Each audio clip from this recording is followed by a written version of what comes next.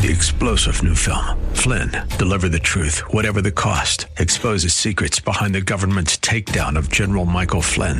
Flynn knew what the intel world had been up to. He ordered the first audit of the use of contractors. This set off alarm bells. He told the truth. He was the most dangerous person for Donald Trump to hire. They had to get rid of Flynn. Flynn, deliver the truth, whatever the cost. Available now. Watch it today. Go to salemnow.com. salemnow.com.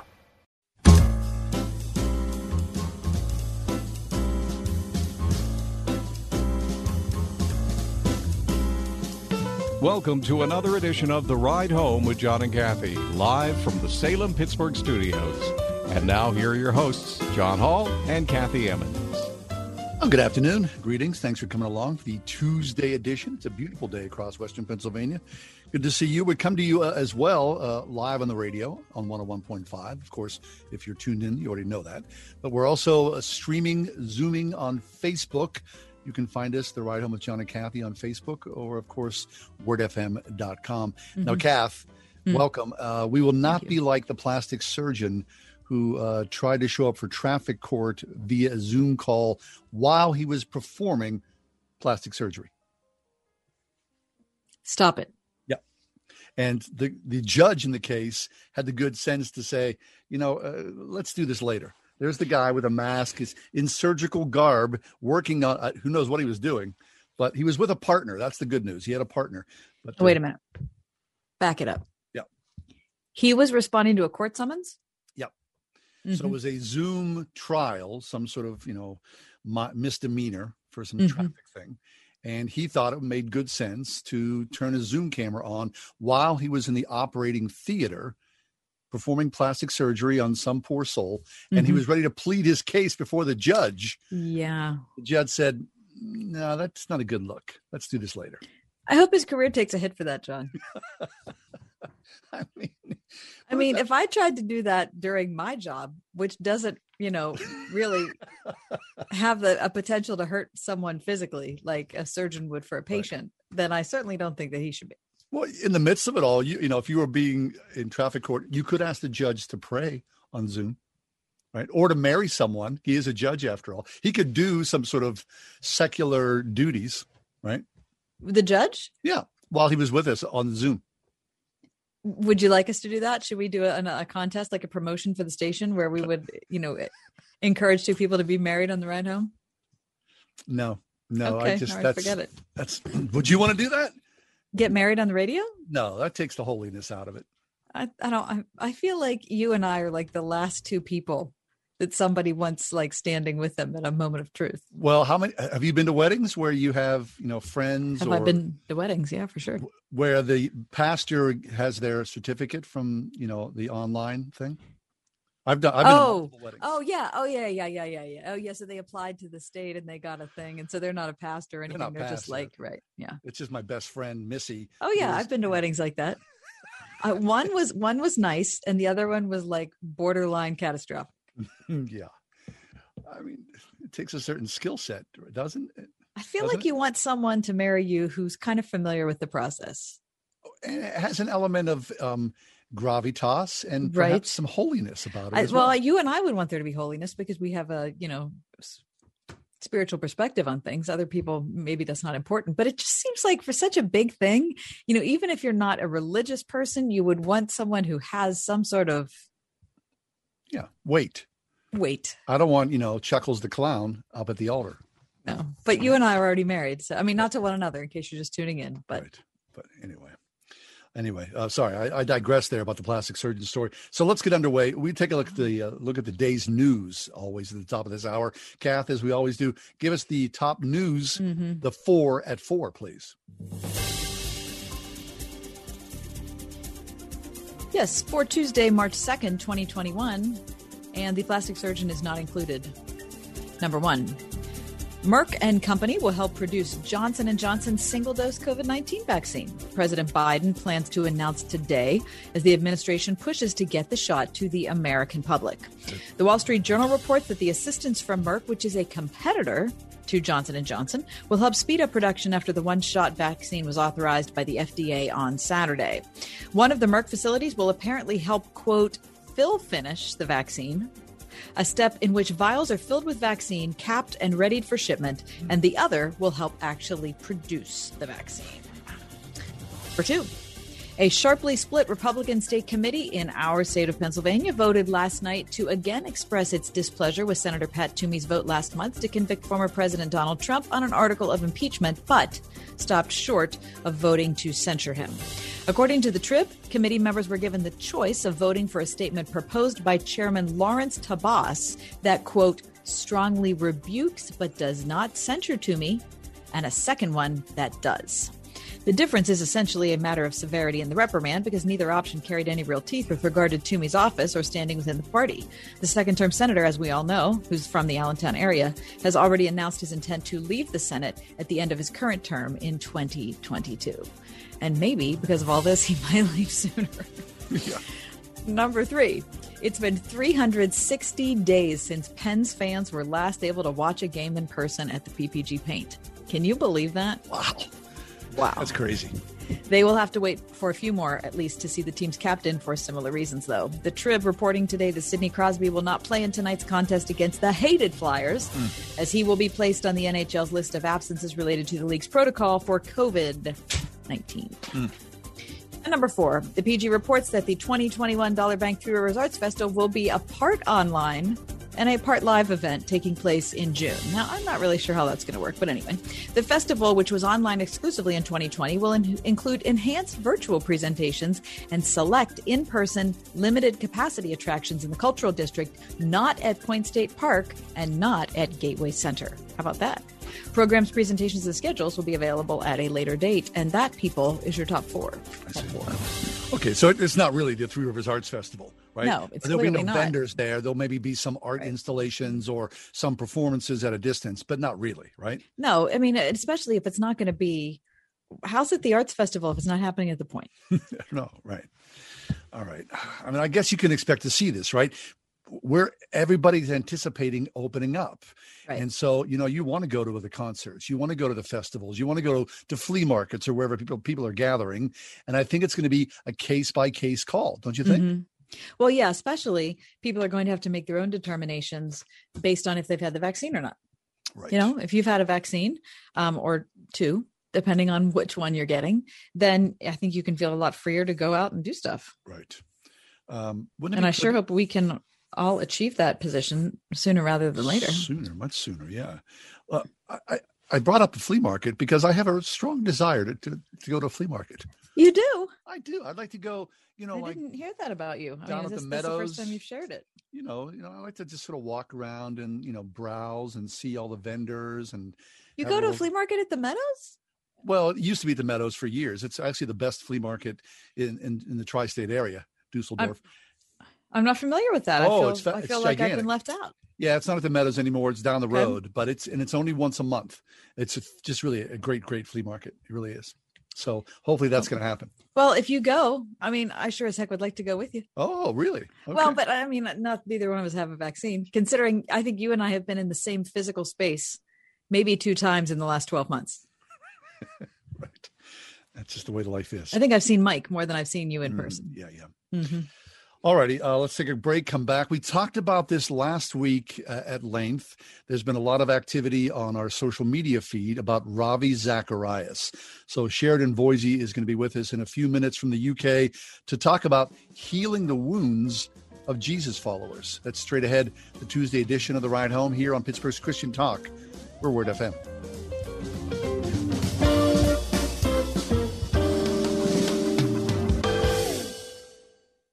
101.5 WORD. Fear God and give glory to Him, for the hour of His judgment has come. That's the beginning of what Dr. J. Vernon McGee calls the good news out of Revelation 14. Good news? Well, you might be wondering how the hour of judgment can equate with good news.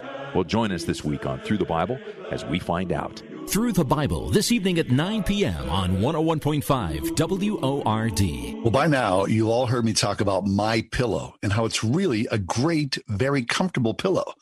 They won't go flat. You can wash and dry them as many times as you want, and they maintain their shape, and they're made in the USA. Now, for a limited time, MyPillow is offering the premium MyPillows for the lowest price ever.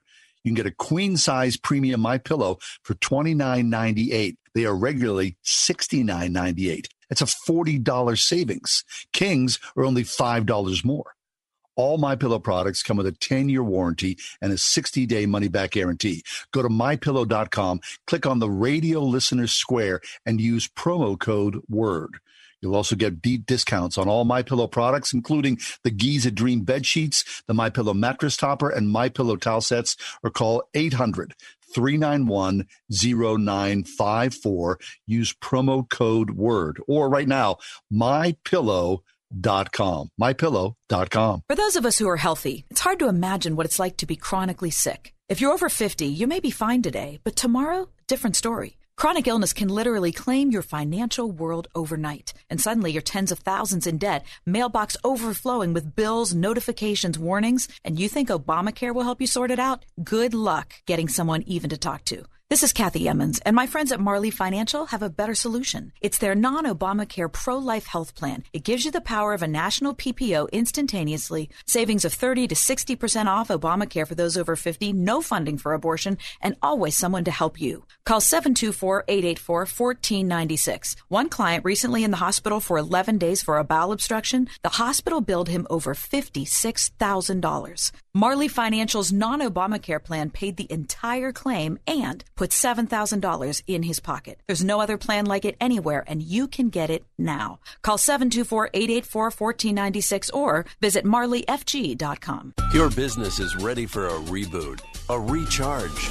The way our companies operate has changed. The changes haven't been easy, but there's help. The marketing team at Salem Surround gives you the tools needed to stand out and be visible to current and potential customers online right now looking for what you do. We can design a plan that targets potential customers with proven marketing strategies. Learn more at surroundpittsburgh.com. Surroundpittsburgh.com. Connecting you with new customers. Let's face it, we love Alexa, and we love to let her find your favorite radio station.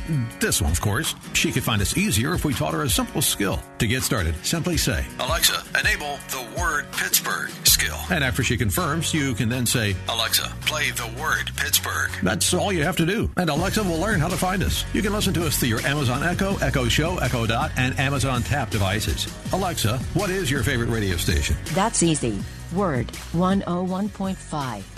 Most clubs you join require an initiation fee or a club membership, but not the Word FM Discount Shopping Club.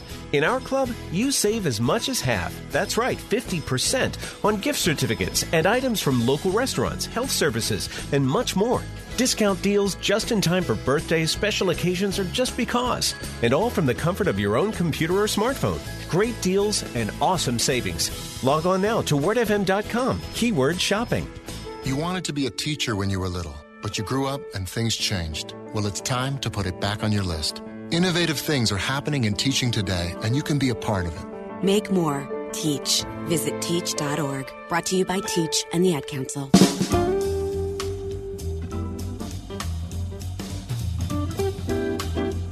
I do not think it would be an exaggeration to say that Ravi Zacharias was one of the greatest Christian apologists of the second half of the 20th century.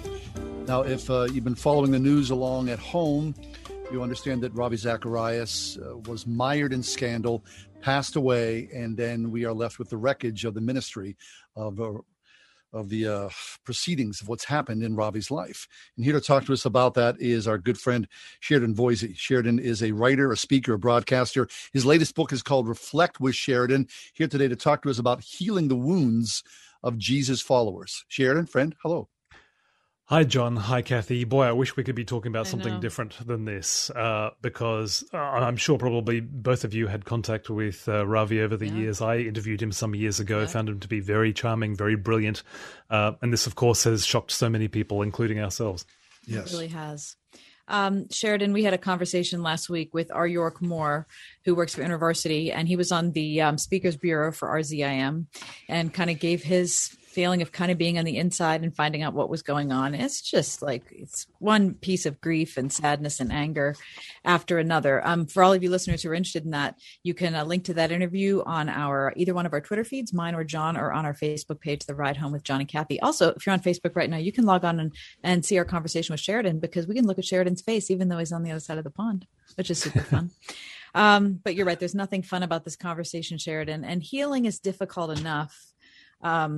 If you're healing after, losing someone close to you, or you perhaps experienced abuse at the hands of an authority figure in your life. But when that authority figure was a member of the church and, ostensibly said that they followed Jesus, I mean, it's just the healing process is just so different.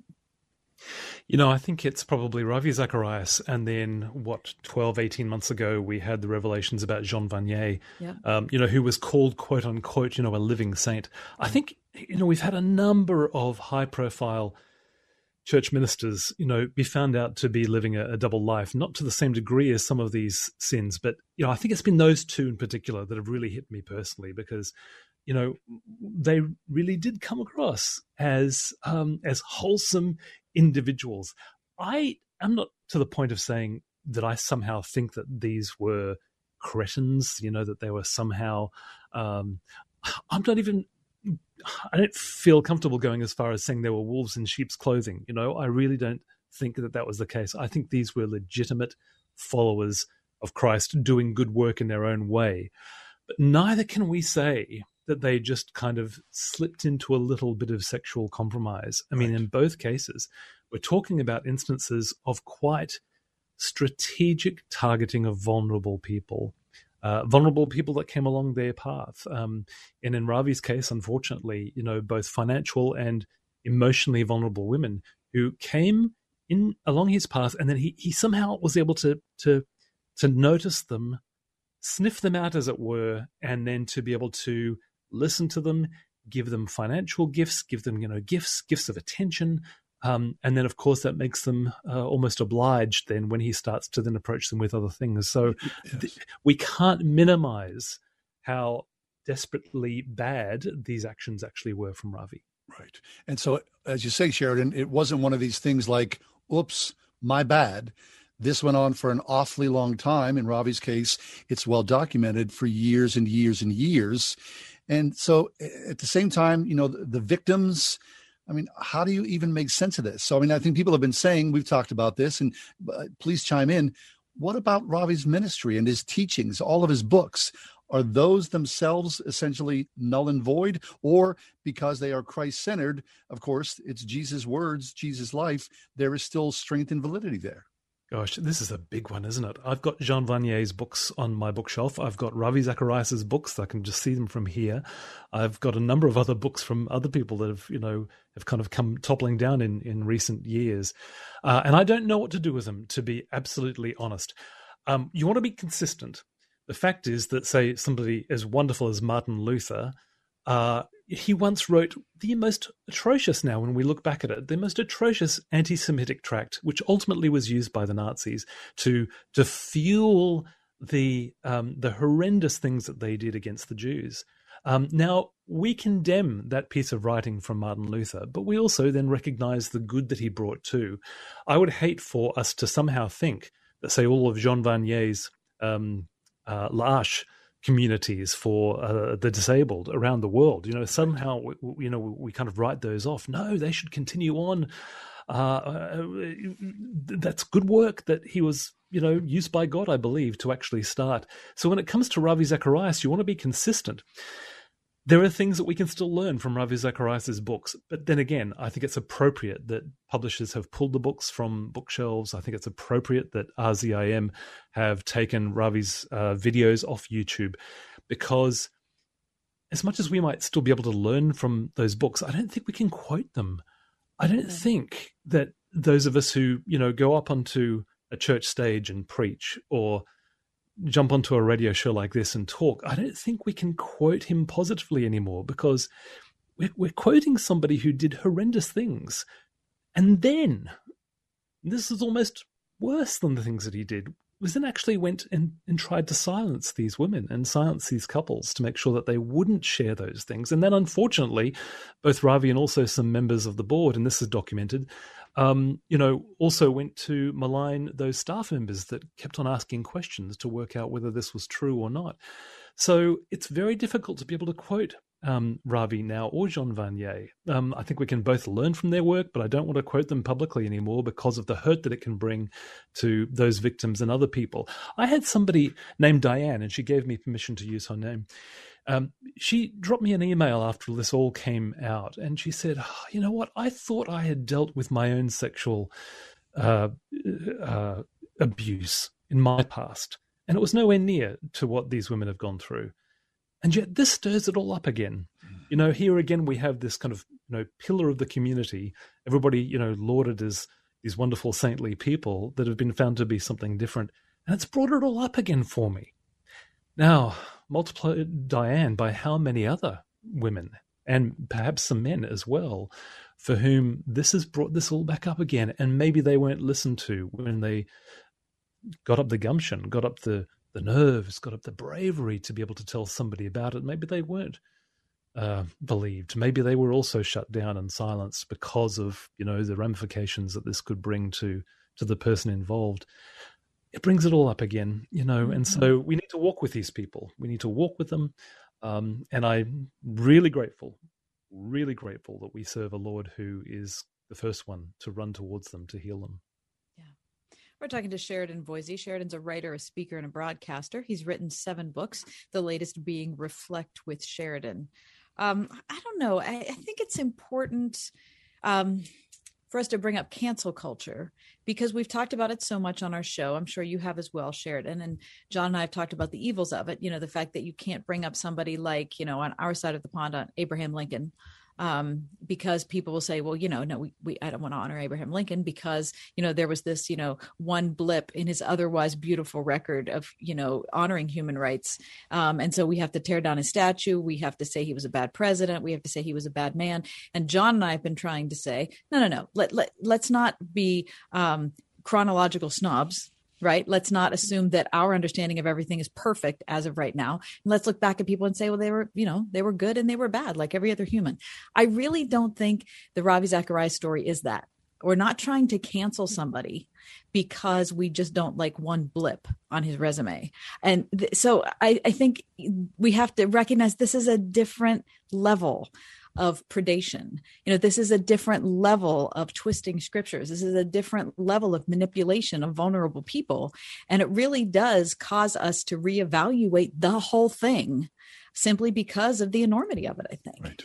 It really does. And there is something about, and I'm absolutely with you when it comes to cancel culture, because there is a certain kind of violence in itself of that, when we somehow pull out somebody, and it's incredibly politicized, isn't it? It's only coming from one particular direction, although, it can come from both political directions as well, but there seems to be this sense in which we're going to pull down all these people we don't currently agree with right now. And we need to face these things legitimately, but also recognize, almost kind of run the Martin Luther test over them and say, what can we keep that we can still be grateful for? But when it comes to the abuse of women, the targeted abuse of women that was unrepentant, I think that's different. Some people say, oh, but what about King David? The incident with Bathsheba, and then another step beyond that, he then went and made sure that her husband was, killed in the front lines of battle. What about him? Well, actually, David repented, and he repented with absolute tears and remorse. We have that right throughout the scriptures. We're not talking about that in the case of Ravi Zacharias or Jean Vanier, from what we understand. So, and the key thing, I think, is, why are we running to try and tidy up the man when actually there's a whole bunch of victims that I think we need to be running to? The verse and the passage of scripture that has just so impacted me in this. When the final report came out from Ravi Zacharias International Ministries, the same night I read that and just was kind of going, oh my goodness, this is so bad. It was worse than anybody actually thought. The very same night I was reading Luke 22, and this is where, the night of Jesus' arrest, and the chief priests and the mob come for Jesus, and Peter, in his typical way, he says, "Lord, should we defend ourselves? Should we attack with our swords?" Pulls out a sword and goes and attacks the servant of the high priest and cuts off his ear. And what does Jesus do? The first thing he says is, "Enough! No more of this. Stop!" And then, here's the beautiful part, he runs over to the victim and he heals the ear. Now, I just think that is the scripture for us to be talking about now, because, for the victims of Ravi Zacharias and John Vanier and the others, here's the Lord that we follow running to heal the wounds inflicted by his own followers. And, I'm so glad that story is in the scriptures, because it gives us that biblical precedence that this is the priority in this moment. It's not actually saying, "Oh, I'm going to suddenly go and defend the good works of Peter, of what he's done in his past." No, it's actually, I'm going to run to the victim and we're going to do all we can to help and heal them. That's good. So Sheridan, I think probably the problem is for a lot of people, whether it's your local pastor at your church or, fill in the blank of the next big preacher, whether it's Tim Keller or Russell Moore or someone that you know and love in England who you follow. All of a sudden, then everyone becomes a suspect. Right. And that's a heck of a way to engage when the gospel of Christ is proclaimed from the pulpit and from books or wherever the media is. Yeah. Yeah. Let me go back to Diane, this lady who emailed me, and she said, "Can I trust anybody? Can I ever trust any church leader again? Because this keeps on happening." Right. And I think we need to walk very gently and carefully with the Dianes of the world, because that's how it can feel. It's like, hang on, do we have any heroes left? Because they all seem to be toppling. Yeah. Actually, we do. We've got a lot. And, my mathematician, statistician wife would probably be the first one to look at the objective facts here. We're talking about an incredibly small fraction of a percent of people out of the millions of Christian leaders that there are in the world now, and there have been, over the centuries. Look, the vast majority are good people. Of course, they're flawed, like all of us, but they're not, running around doing these kinds of things. I don't think we need to go on a witch hunt, and I don't think we need suddenly to then kind of say, almost everybody is suspect. Everybody around us is suspect. No, I think maybe those who have had some sort of abuse in their past, they almost develop like a sixth sense, almost like they're able to sniff out problem behavior, sometimes without even recognizing it. And, I think that's actually an asset in this kind of situation, and say, you know what, you could probably trust your instincts. Don't go and rat on somebody because of those instincts. You need to then check out and make sure that there's some sort of factual, basis to what you're concerned about. But no, you can trust the people around you. But that's easy for me to say. What I have to do, and maybe all of us have to do, is we walk gently with Diane, and we just take the time to help her rebuild trust in other people, because it does take time to rebuild that trust, doesn't it? Yeah. It does. And it also should give each one of us who followed Jesus pause that, if we're at a moment of decision in our life, if we decide against Christ, then that can affect millions of people. And you think, well, nobody really knows me. It's not like I'm like Ravi Zacharias. But there are people who do know you. There are people that do watch you. There are people who would be completely negatively impacted were you to fall. And I don't mean to exaggerate our own sense of self-importance, but I also don't want to minimize it. Yeah. We're supposed to be living for Christ, and we're supposed to look different. And when we don't, we hurt the cause. We hurt him. Right. And when there is a moment where, we with our proverbial swords, pull them out like Peter and somehow bring damage, and, may it only ever be at the word level and never at the action level. But, when we do that, I mean, to apologize profusely is part of maintaining that witness that you're talking about, Kathy. Of course, we're going to be saying things sometimes to people that we are to otherwise go, whoa, what was going on in my life that I said that to you? I'm so sorry. And so when we actually give an apology, when we repent, that in itself is a powerful thing. When we don't, That is what an unbelieving world looks at and goes, well, and you lot think that you have the right to preach to us? So I think you're right, Kathy. I mean, it's a big wake-up call. It's not perfect living. It's responsible living, being willing to repent at any and all times, to say who we really are. And truly mean it. And really mean it. Yeah, that's good. Yeah, and truly mean it, yeah. Sheridan Voisey is with us. Sheridan joins us from BBC Radio 2's Zobel's Breakfast Show. And Sheridan, people want to find you online. Where should they go? SheridanVoisey.com, and that's with a V for victory. But, you probably put almost any spelling of my name into Google and it'll probably come up. SheridanVoisey.com. That's good. Sheridan, we love you. Thank you so much for being with us again. Right back at you. Thank you. See you. You too. We'll take a quick break, come back. Let's talk about a local story about UPMC and their earnings, which were released yesterday. Straight ahead. It's The Ride Home with John and Kathy here, Pittsburgh's Christian Talk, Word FM. Let's call it the couch cushion dash. This is the moment when you need a tip for the pizza man, a few bucks for your kid's lunch, or you can't say no to the sweet 8-year-old and her Thin Mints. But you've got no cash and no other options but to tear apart the house, searching for hidden money. It's Ryan from United Faith Mortgage, and it's funny how we can usually find a way to scrounge together a few bucks hidden around our house. Shame on you if it's from your kids' piggy banks. For many Word FM listeners, though, there's enough money sitting inside your home to buy a swimming pool full of Thin Mints. Home values have gone up across the country the last few years, leaving many of us with a good chunk of equity tucked inside our homes that we could cash out to use for life.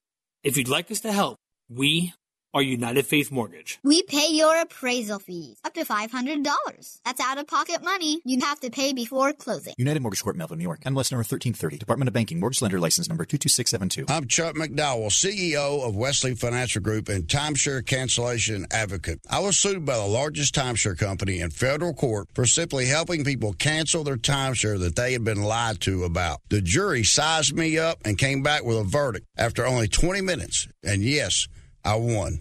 My husband and I are more than grateful to everyone at Wesley Financial Group. You know, thanks to Chuck and his team, we feel as though a weight has been lifted and we can move on without the worry of a troublesome timeshare. Whether you owe $10,000 to $250,000 on your timeshare, it's my mission to get you out of your timeshare, eliminate your payments, and get them off your back permanently. And we proudly hold an A+ rating with the Better Business Bureau. Want to learn more about getting rid of your troublesome timeshare? Call Wesley Financial Group now for your free consultation. Call 800-881-4242. That's 800-881-4242.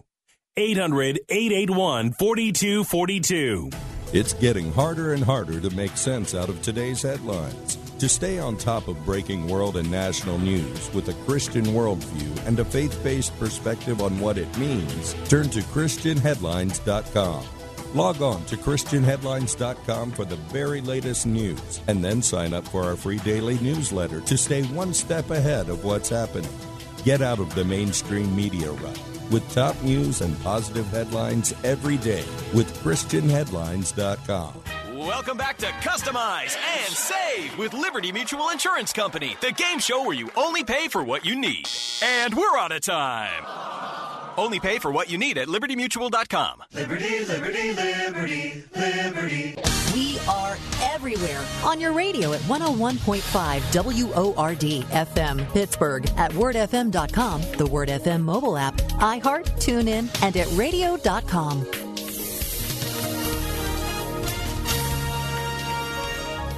Tonight we'll see clear skies. Expect a low tonight of 27. Tomorrow, mostly sunny. Tomorrow's high, 56. Tomorrow night, mostly cloudy skies with a low of 30. Thursday will be breezy with sunshine and a few clouds. Thursday will be a little bit cooler with a high of 35. Weatherproof your next adventure with AccuWeather. Download the newly redesigned AccuWeather app today. With your AccuWeather forecast, I'm Drew Shannon.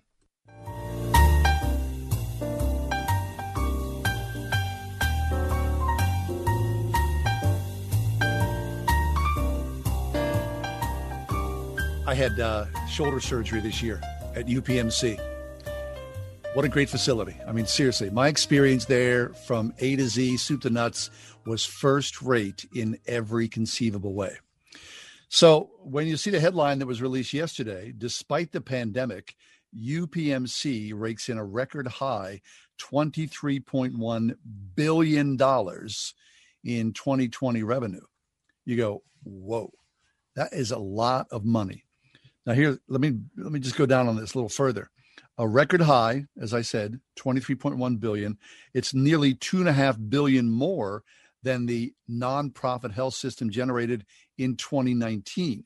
And it's up 70% since 2016. 70% rise in revenue since 2016.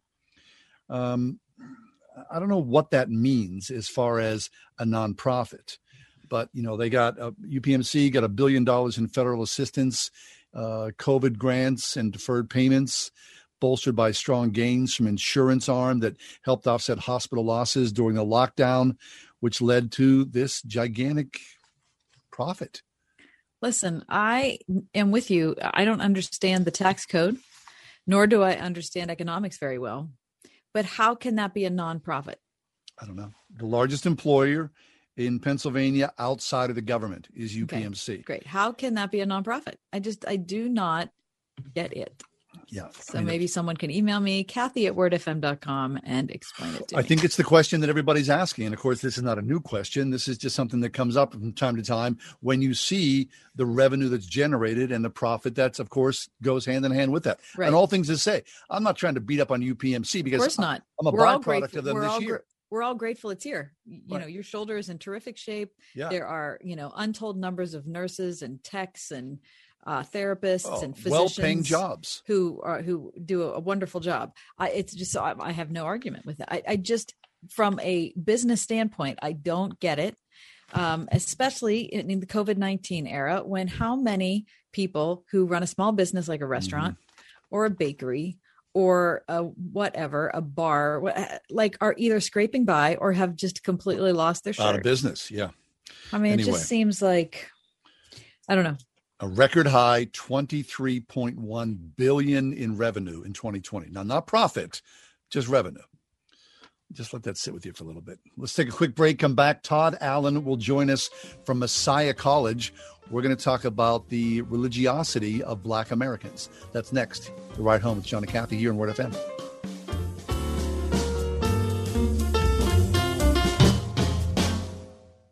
.5 WORD. Leading the way with Dr. Michael Youssef. Those who are not anchored in Christ alone, by faith alone, through grace alone, are going to buy into the ploy of the Antichrist. Dr. Michael Youssef. Those who have decided for themselves what they want to believe, how they're going to live, they will be mesmerized by the trickery of the Antichrist. Learn more this week on Leading the Way. Tomorrow morning at 6:30 on 101.5 WORD. Well, by now, you all heard me talk about MyPillow and how it's really a great, very comfortable pillow. They won't go flat. You can wash and dry them as many times as you want, and they maintain their shape, and they're made in the USA. Now, for a limited time, MyPillow is offering the premium MyPillows for the lowest price ever. You can get a queen-size premium MyPillow for $29.98. They are regularly $69.98. That's a $40 savings. Kings are only $5 more. All MyPillow products come with a 10-year warranty and a 60-day money-back guarantee. Go to MyPillow.com, click on the radio listener square, and use promo code WORD. You'll also get deep discounts on all MyPillow products, including the Giza Dream bed sheets, the MyPillow mattress topper, and MyPillow towel sets, or call 800-391-0954.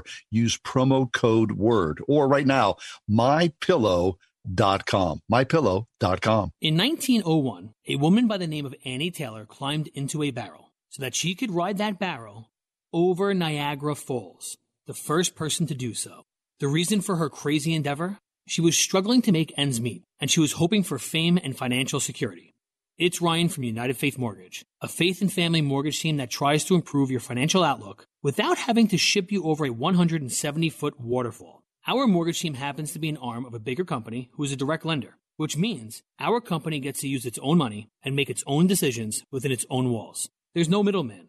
This advantage often allows us to get you a better rate, which can save you monthly and lifelong money through a refinance, or help you with a cash-out refinance, cashing out some of your home's equity to use for life. We are United Faith Mortgage. United Faith Mortgage is a DBA of United Mortgage Corp. 25 Melville Park Road, Melville, New York. Licensed mortgage banker. For all licensing information, go to NMLSConsumerAccess.org. Corporate NMLS number 1335. RAC NMLS number 65233. Equal housing lender. Licensed in Alaska, Hawaii, Georgia, Massachusetts, North Dakota, South Dakota, or Utah.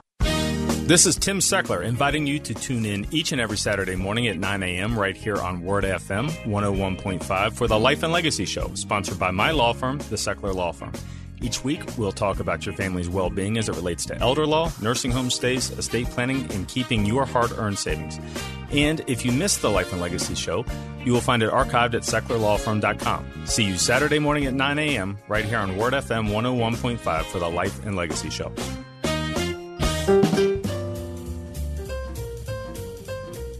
Our good friends at Pew Research have recently done a study, and what they've determined is that Black Americans are more religious than the American public overall. These are very interesting findings. Here to talk to us about that from Messiah College is Dr. Todd Allen. Todd is the founder of the Common Ground Project. It's a nonprofit dedicated to teaching the history of the civil rights movement. And Todd, welcome back to the show. How are you today? Good to be with you. Always good. Thank you. Yeah. All right, Todd. So, there's been a lot of conversation in the last decade about the secularization, the increasing secularization of America. And perhaps looking at these numbers, it might just be a Caucasian phenomenon and not affecting the Black church. Well, I think if you read the report closely, it does say that in younger generations that you don't see the same level of participation that you might see in my generation and older. But I'm a firm believer, as somebody who was the product of the Black church, that was the space where I found my voice. That was the space where I found my vision to serve my community. I'm a firm believer that if we continue to train up our children in the way they should go, they might, get off into college or get in their 20s and maybe 30s and wander a little bit, as all of us, I'm sure, have done. But they will find their way back to the church. So, Todd, and what is it? I mean, obviously, there is, we could talk about the differences between Black church and white church a lot, but there's something that's central to this, right? Is it the strength of the pastor, that the pastor himself is a major figure in the community? Is it just more church involvement? Is it just a history of, grandmas and aunts are going to church, so by goodness, you're going to go too? Or is it all those things together? Yeah, I was going to say, I don't think it's one single thing, and I should be clear, and they're clear about this in the report as well. We use that phrase, the Black church, as though we're talking about one single entity, and it's much more complex than that. But I think there are so many factors. But just when you think about the history of the African American experience, the late Dr. James Cone put it this way. He said, Black churches are powerful forces in our community, because it was the one place where you could have an imagination that nobody could control. Whether we're talking about in times of slavery, whether we're talking about in times of Jim Crow, whether we're talking about now in the midst of the pandemics of race and health that we're experiencing. It's the one place where God said you're somebody, and you can hang on and hold on to that the trueness of that hope. Boy, that's a powerful thought. Really is, Todd. Well, if you had a chance recently, in the past week or so, Dr. Henry Louis Gates ran a whole series on the Black church in terms of telling the story of the experience of African Americans in this country, and how it's one not only of personal redemption, but it's a story of a group of people who sought the redemption to be a redemptive force in the nation as well. Mm-hmm. Talk about the involvement of women in the Black church, because when I look at the Black church and you see the strength of women, whether they're preaching, teaching, or elders or whatnot, there's again a difference between that and a traditional Christian white church. Well, again, the beauty of this series is that it highlighted the Black church both in all of its perfection, as well as in its shortcomings and contradictions. I mean, yes, you may see an expansive role in some churches, in some denominations, of women, particularly in leadership. But in others, you may see a very traditional role and expectation of women. The interesting thing, if you were to break down the numbers, or at least the experience that I have in numbers, women far outnumber men in just about every congregation that I've ever been a part of. And I say that we wouldn't have an African American church were it not for the women. Mm-hmm. Dr. Todd Allen is with us from Messiah College. Todd, I feel a little bit of frustration in your voice, just talking about the Black church like it's this, one, monolith. Unit. Yeah, monolith. That's a good word, John. And, I experienced that through, all the Trump years, evangelicals support Trump. Well, I think, like, what does that even mean? Evangelicals is not a monolith either. And it is frustrating when you're talking about, large movements, like every person who might call themselves a certain thing does a certain thing. And that's just not the way it is. But, you growing up in the Black church and being a member of one, you said that you had been formed by it. And so I guess I want to know what that was like. How were you formed by it, and how, what amount of days did that include? What activity, what mattered to you as you were growing up? Sure. I guess, first of all, I wouldn't say that I'm frustrated. I just want to make sure that people know that we're talking about a variety of forms of expression, when we use that phrase, the Black church or the African American church. For me, when I say I'm a product of the Black church, I grew up, born and raised, particularly in the Baptist church, but with a little hint of, my African Methodist Episcopal roots, on my father's side of the equation. I say that the Black church is a place where I found my voice, and I mean that literally found my voice. You've got to get up there and give that Easter and Christmas speech, right? And at a young age, you're holding that microphone that feels bigger than you are. But it was really a space where, with the support of the teachers that you had and the congregation, that you really literally did find your voice. While I may have been scared and probably forgotten more of the speeches than I would remember when I practiced, I still love that moment. And so it's no mystery to me that I do what I do today.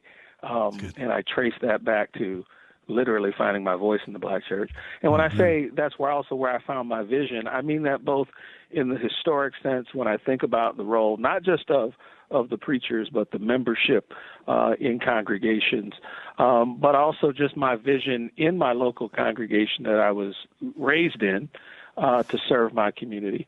And that's something that, even when I moved here, my wife and I and son moved here 4 years ago, that we looked for in a congregation as well, something that I saw young people getting the opportunity to have their voice and a church that I saw that had a vision. Fabulous. Todd Allen's with us from Messiah College. Hey, Todd, let's do a quick tributary. Talk to us about Messiah, how you fared over the pandemic, what student life is like. How are things going for you guys? Yes, we are. Well, first of all, I have to remind you, we're Messiah University now. I'd be in trouble. We're slow on the uptake, Todd. I'm sorry. we're big time. We're university now. But no, we are. With God's grace, we are hanging on here. We have been able to be in session both last semester and this semester. We're heading towards not quite spring break next week. It's just going to be a long weekend, and we're trying to emphasize it as a staycation, even though I know some travel restrictions have been lifted. But we're doing well. It'll be better when the weather changes and we can actually get outside a little more. Are you kidding me? Boy, isn't that the truth for all of us? Maybe if we could sniff a vaccine around here, that'd be good too.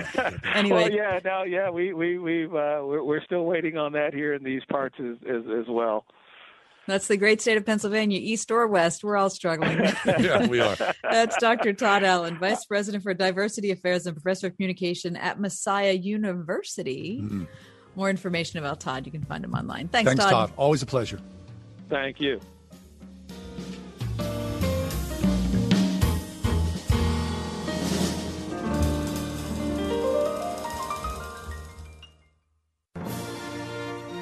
Hi, my name is Tanya Ettinger, the Pittsburgh wedding planner and your luxury event concierge.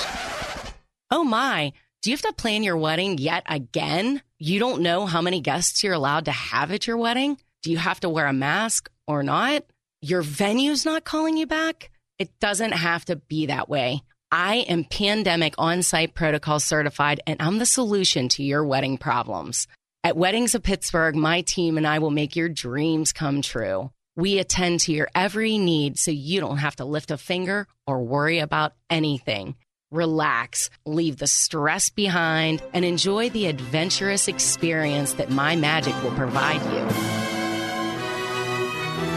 Go to weddingsofpittsburgh.com, fill out the contact form, and enjoy the wedding you've always dreamed of. Tanya Ettinger with Weddings of Pittsburgh. Let's make magic. If you can fix the big stuff, you can fix the small stuff. For over 100 years, QDOT has fixed big mechanical systems for the commercial industry, from hospitals and factories to churches and schools. You deserve to be treated fairly when it comes to your home's HVAC system. QDOT can solve any mechanical challenge, big or small. For affordable repairs, replacement, and maintenance, QDOT answers 24/7, 365. And your safety is their top priority. Call 412-366-6200 at q-dot.com. In 1901, a woman by the name of Annie Taylor climbed into a barrel so that she could ride that barrel over Niagara Falls, the first person to do so. The reason for her crazy endeavor? She was struggling to make ends meet, and she was hoping for fame and financial security. It's Ryan from United Faith Mortgage, a faith and family mortgage team that tries to improve your financial outlook without having to ship you over a 170-foot waterfall. Our mortgage team happens to be an arm of a bigger company who is a direct lender, which means our company gets to use its own money and make its own decisions within its own walls. There's no middleman.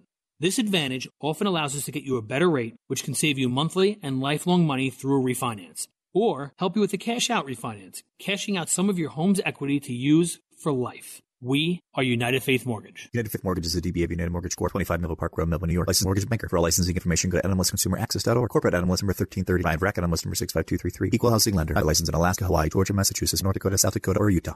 Pittsburgh Theological Seminary prepares students for ministry in the way of Jesus with Master of Divinity, Master of Arts, and Doctor of Ministry degree programs and certificates. Perfect for students with full-time employment pursuing a seminary education. Learn more at pts.edu. This is Kathy Emmons.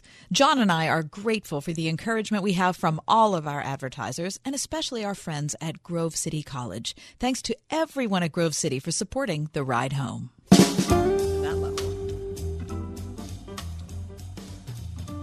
In your household, are you the chore person, right? I mean, yeah.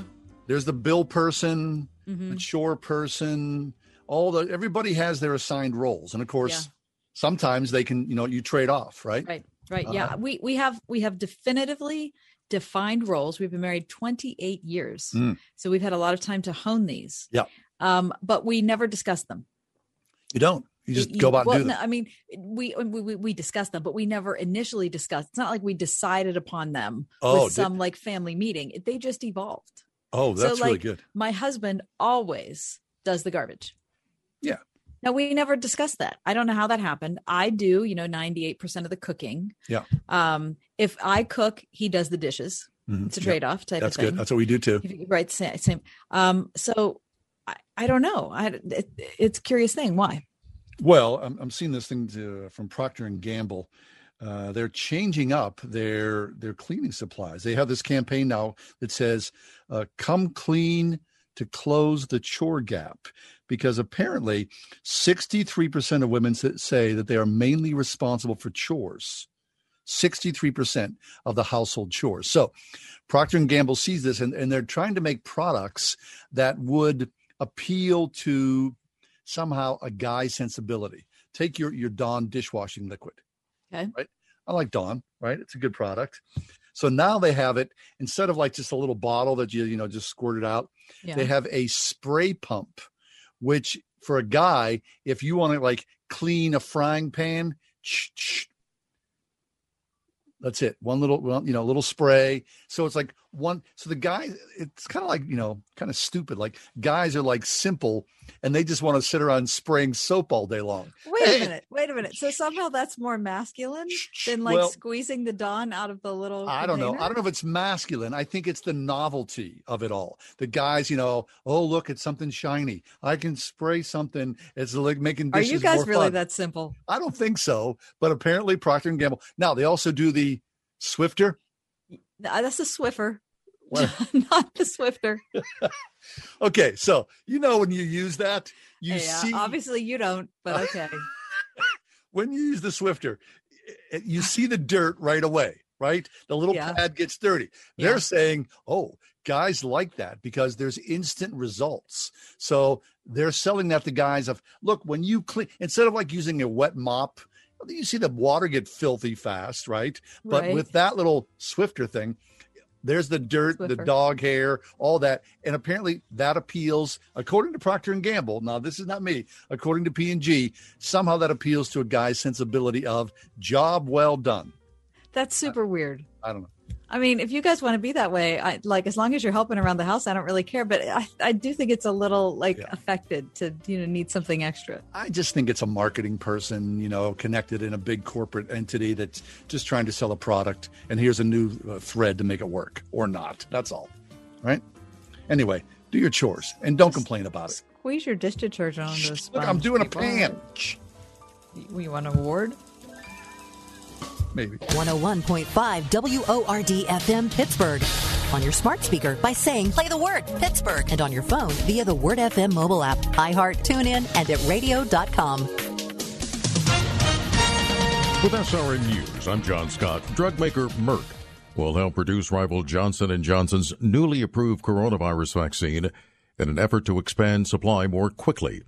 New York Governor Andrew Cuomo facing calls for resignation from some members of his own party, as most leading Democrats signal they want to wait the results of the Attorney General's investigation into claims the governor sexually harassed aides.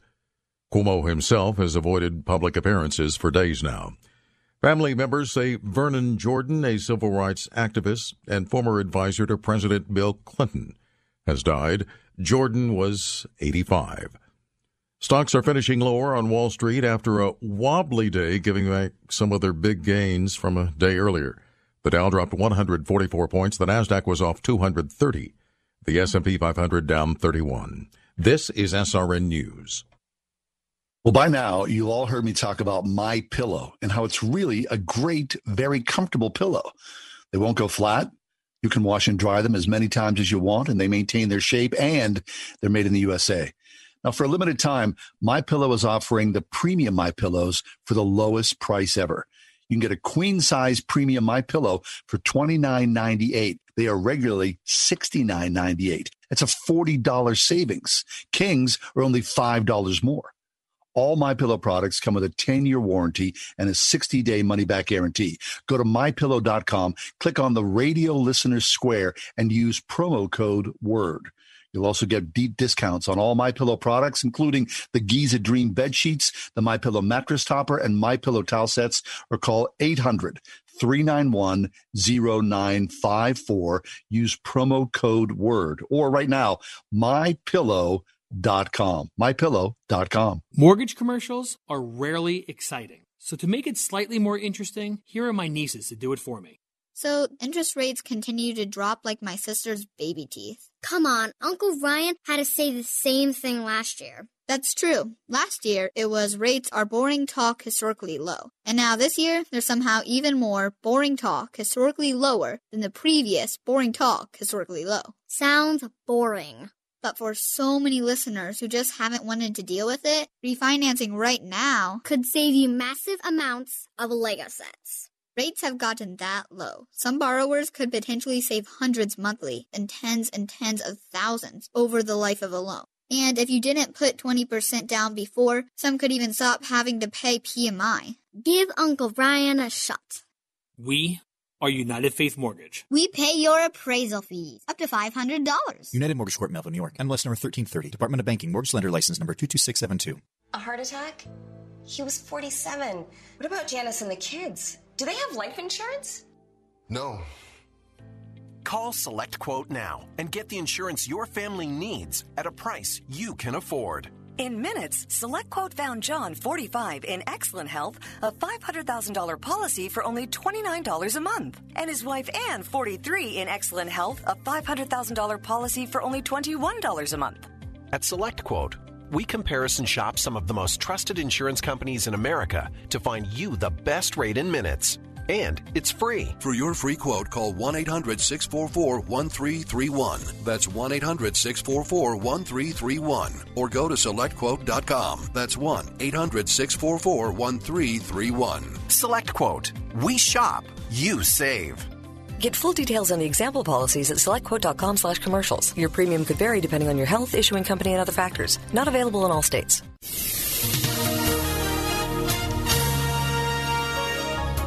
Tonight we'll see clear skies. Expect a low tonight of 27. Tomorrow, mostly sunny. Tomorrow's high, 56.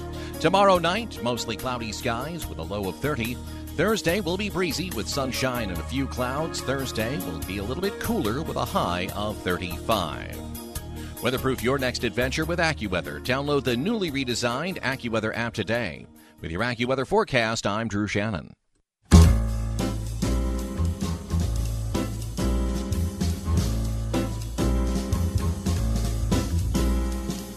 Welcome to another edition of The Ride Home with John and Kathy, live from the Salem-Pittsburgh studios. And now here are your hosts, John Hall and Kathy Emmons.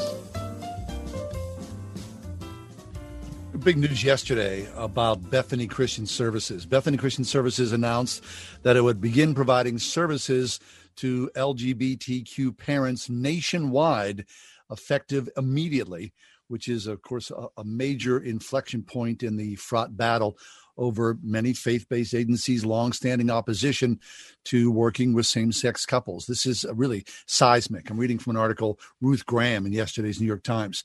Bethany Christian Services, now they advertised for years here on our station, is a Michigan-based evangelical organization, and an email to about 1,500 staff members signed by Chris Paluski, the organization's president and chief executive. Quote, he says, "We will now offer services with the love and compassion of Jesus to the many types of families who exist in our world today. We're taking an all-hands-on-deck approach where all are welcome." Now, of course, the announcement is a significant departure for the 77-year-old organization, which is the largest Protestant adoption and foster agency in the United States, and I would say probably in the world. Bethany had facilitated 3,406 foster placements and 1,123 adoptions in 2019. It has offices in 32 states. The organization, Bethany, also works in refugee placement, offers other placement services related to child and family welfare. Now, previously, openly gay, prospective foster and adoptive parents in most states were referred to other agencies. And so now this decision, of course, comes amid a high-stakes culture and legal battle that features questions that we all know very well about sexuality, religious freedom, parenthood, family structure, and biblical teachings. Am I right, John, that you were reading from the New York Times there? I was, yes. Okay. Ruth Graham. Mm-hmm. Okay.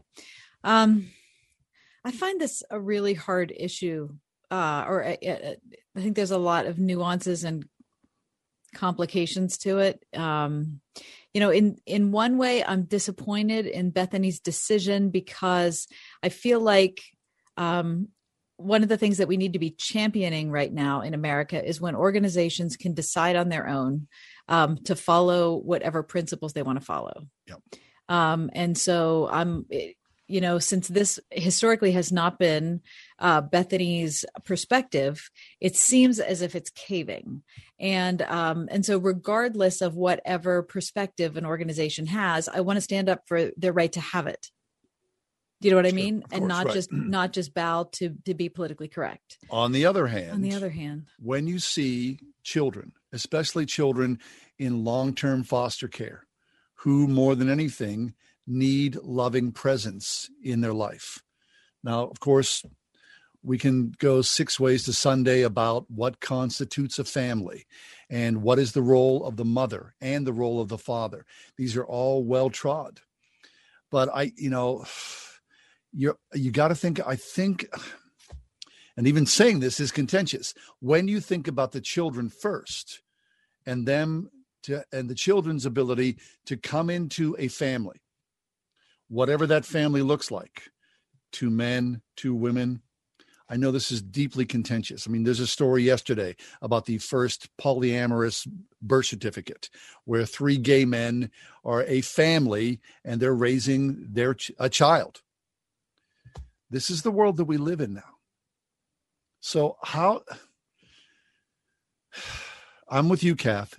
I'm deeply divided. But when it comes down to placing a child into a home where a child is not part of the system anymore, but a child has its own bedroom, its own dinner table, its own school, the child is surrounded by other people in the community, I can't say no to that. I know, of course. I need to have that child loved and cemented. So plus, guess what? I haven't adopted a child. Right.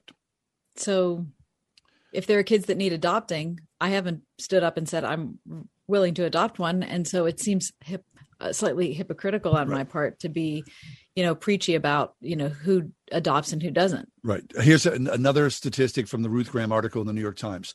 3% of so-called straight families adopt. 3%. Wow. 20% of gay families adopt, which makes sense, of course, because, unless you're doing, borrowing someone's eggs or, whatever, which is another story. So, Bethany, you say it's caving. I get that. I don't say it's caving. I said it seems to me like caving. And so that's my first response is, I wish they wouldn't have done that. Again, let me just reiterate, if you're just joining the conversation, I really support any organization being able to make decisions for themselves and not just cave into public pressure or what is the, in morality of the time. I believe organizations should be able to choose for themselves. Right. And because this is a departure for Bethany, it did seem like they were caving. Now, the decision of the board was unanimous. That doesn't sound much like a cave. No. So I don't know. I think, I hope it's valuable for people listening to the show to hear us struggle with this, because it's not an easy question. No. And it would, it's super easy to spout off an opinion and say, this is the way it should be, or that's the way it should be. But when you try to put yourself in a real life situation and you think about kids who are in need, then kids are in need. I think for me, I come back to that. And I would say this, there are no accidental adoptions in gay families, right? I mean, you've got to work really hard to make this work. I think, right? I mean, they go into it with a lot of strength, with, I think, obviously goodwill and a lot of love. They want a child. So they're working extra hard to get that. And I'm not going to pull out the old trope, what would Jesus do? No, right? Absolutely not. I never want to pull out that people trope. are going to say that, right? Yeah, what would Jesus do? Well, it's fine, but I'm not going to say that. And then if you're listening to the program and you're gay, and you're thinking, boy, these two sound like a bunch of bigots. We're not. I'm not trying to be a bigot. I'm just trying to say that, I am a Christian and I subscribe to what the scripture tells us about sexuality. And I'm not trying to point my finger at you and tell you have to. So you could live however you want. But that's what I choose. And so, this is being filtered through my opinion. And so that's what I'm saying. Yeah. So for years, Bethany had a statement of faith, right, that they abided by. And now, they did not allow gay people to adopt. They did not allow atheists to adopt, right? So now that's changed.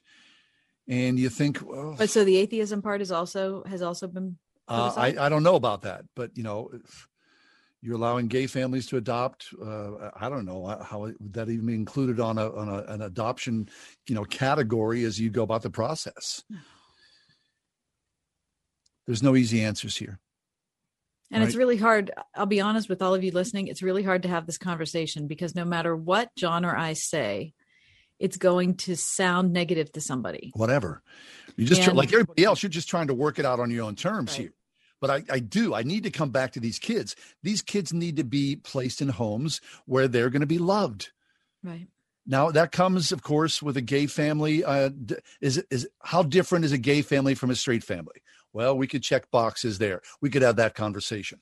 But I do believe, in those moments, right, you're tucking your child into bed at night. You're sitting at dinner time with your child. You're speaking to your child about life. Right. I don't think there's some sort of, and I'll put this in air quotes, a gay agenda happening. I don't even know. People will talk about that. I think people just want to love people. And I know that comes with its own baggage as well. Love is love. And, the pushback on that. It's very difficult. But I just need to go back to what's best for a child. And as opposed to a child being in the system and being shuffled around from one family, one foster family to another, as opposed to a child having its own bedroom and being in its own community and, sitting at dinner every night and having someone to love for years, for decades, to call someone mom, to call someone dad, and to really mean it. I can't deny that. No, me neither. I think that's really key. It's just a cultural change. And I know it does not make a lot of people in Christian communities happy. And I'm sure Bethany's going to take a hit from this. Yeah.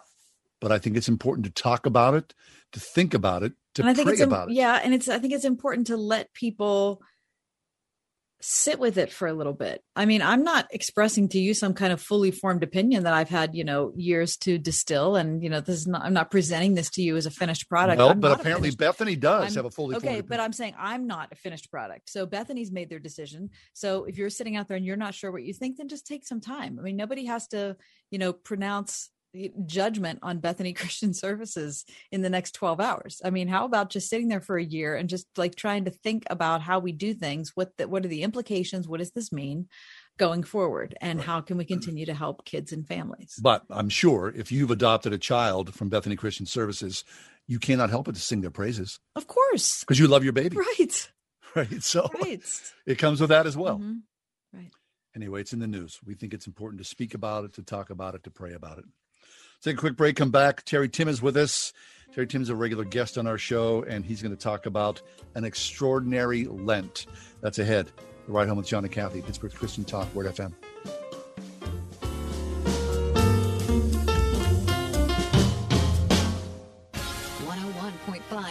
WORD. If you're a Christian, you believe Jesus is God. But could you explain to a friend why believing in the deity of Christ is essential for a Christian? And in practical terms, what effect should this doctrine have on your daily life? Consider those questions this week as John MacArthur shows you the importance of rediscovering the Christ of Scripture. Be here for Grace to You. Tomorrow morning at 7 on 101.5 WORD. Still paying outrageous premiums for your health insurance? Or maybe you settled with a ministry plan, some short-term medical or limited benefit plan that lacks the coverage you need? This is Kathy Emmons for my friends at Marley Financial. Every agency offers the same stuff, well, except for Marley. Marley Financial now offers a unique ACA clone that looks, feels, and most importantly, acts just like a Blue Cross plan. In fact, it's even better. You can go to any hospital or facility anywhere in the country. They'll actually waive your deductible for inpatient and surgery. Does your plan do that? Plus, they can customize your plan to reduce your costs for the rest of your life. Contact Marley Financial today, 724-884-1496. You don't have to wait till open enrollment, 724-884-1496, or visit marleyfg.com. Nobody does health insurance like Marley, 724-884-1496. This story is called The Ugly Truth About Timeshares. If you think you've done your family a favor by buying a timeshare, well, you need my help. Hello, I'm Chuck McDowell, founder and CEO of Wesley Financial Group. 10 years ago, I started helping folks cancel their timeshare. And the process started what's now called the timeshare cancellation industry. Timeshare is the only thing that you can buy that you can't tell me how much it's going to cost or when it's going to end. When you buy a timeshare, you give them a blank check to fill out any amount they want for annual maintenance and assessment fees. Sounds crazy, right? Well, the crazy thing is, this never ends. Stop the insanity today. Call my office now.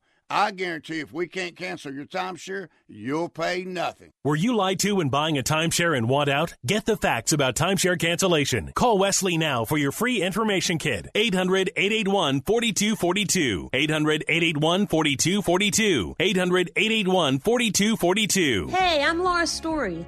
Alaska will truly take your breath away. If you ever wanted to see grizzlies catching salmon or humpback whales leaping from the water, I hope you will come with me to experience all this and more as we draw closer to the Creator for 7 unforgettable days. Call 855-565-5519 or go online at deeperfaithcruise.com. 855-565-5519 or deeperfaithcruise.com.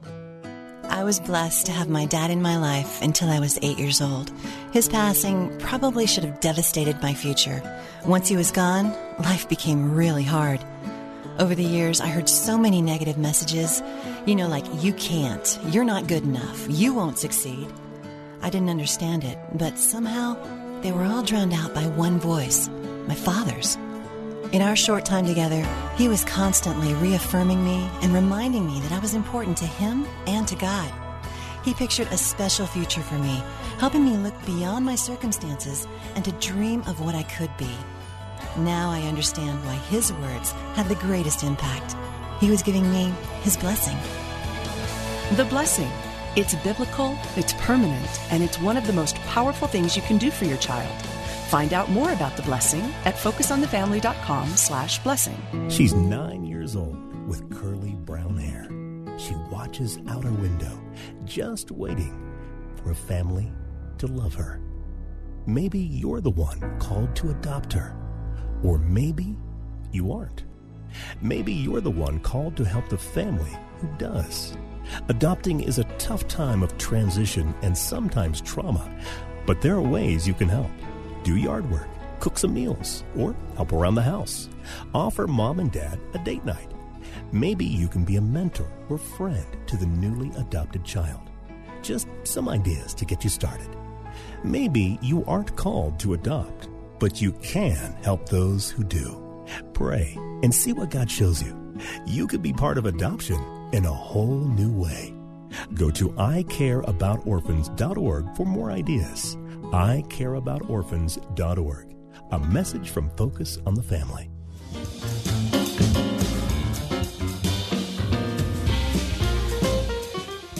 If you're keeping score at home, we are in the second week of Lent. Here to talk about having an extraordinary Lent, Terry Tim, who's the pastor at Christ Community Church of the South Hills. Hey, Terry, good to see your face. How are you? I'm well, John. How are you? Good to see you, Kathy. Yeah, we can't complain. Well, it's the COVID era, so I think I'd be satisfied with like a moderately good Lent, and you're offering extraordinary. I mean, it seems like too much to ask for. Extraordinary, yeah. Okay. Really? But it's, you got to look carefully at that word, extraordinary. Okay. I mean, I'm an ordinary kind of guy, and I think our faith is actually grounded in very ordinary things.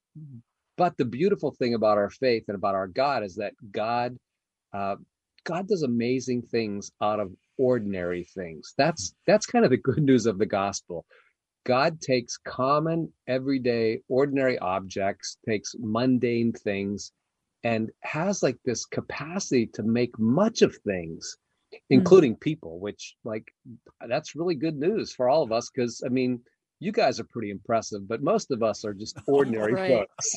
No, Terry. Okay, so look, if you're having an extraordinary Lent, people saying, I want that, give me that as well.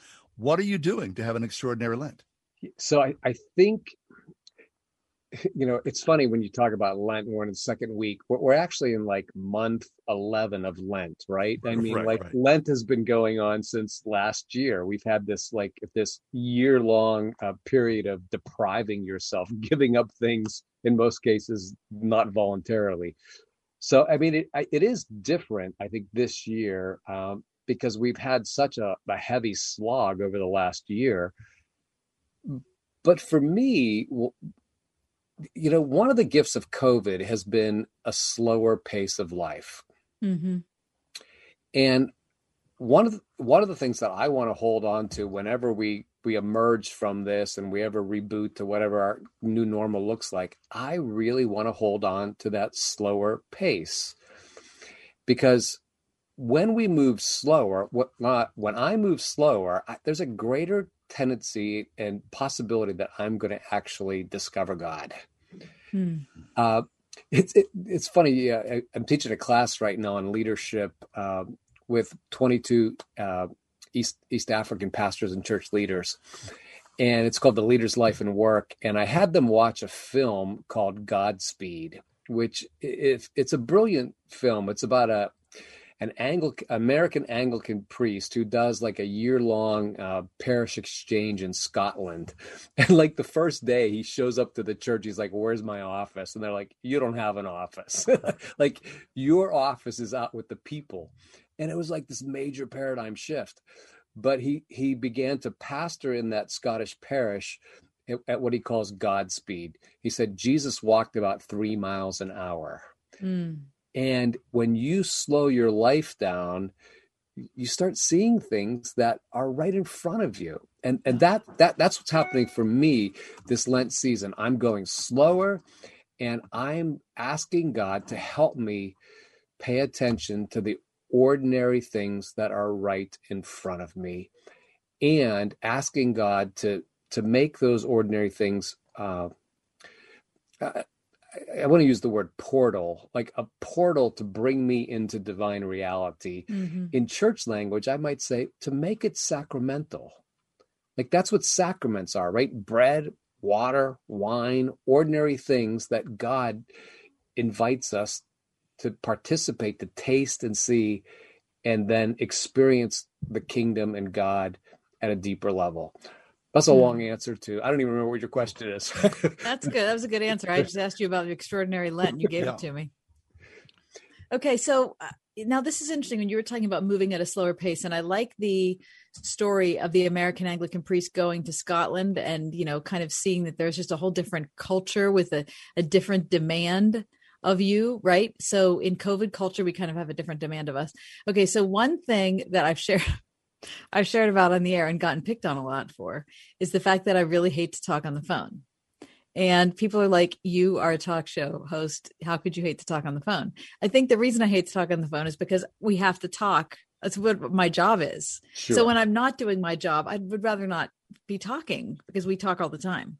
However, in COVID, I seem to have cultivated more of a margin, and I find myself able to do that. Now, this might not seem like any big deal to anybody. They're like, "Oh, congratulations, you can talk to somebody on the phone."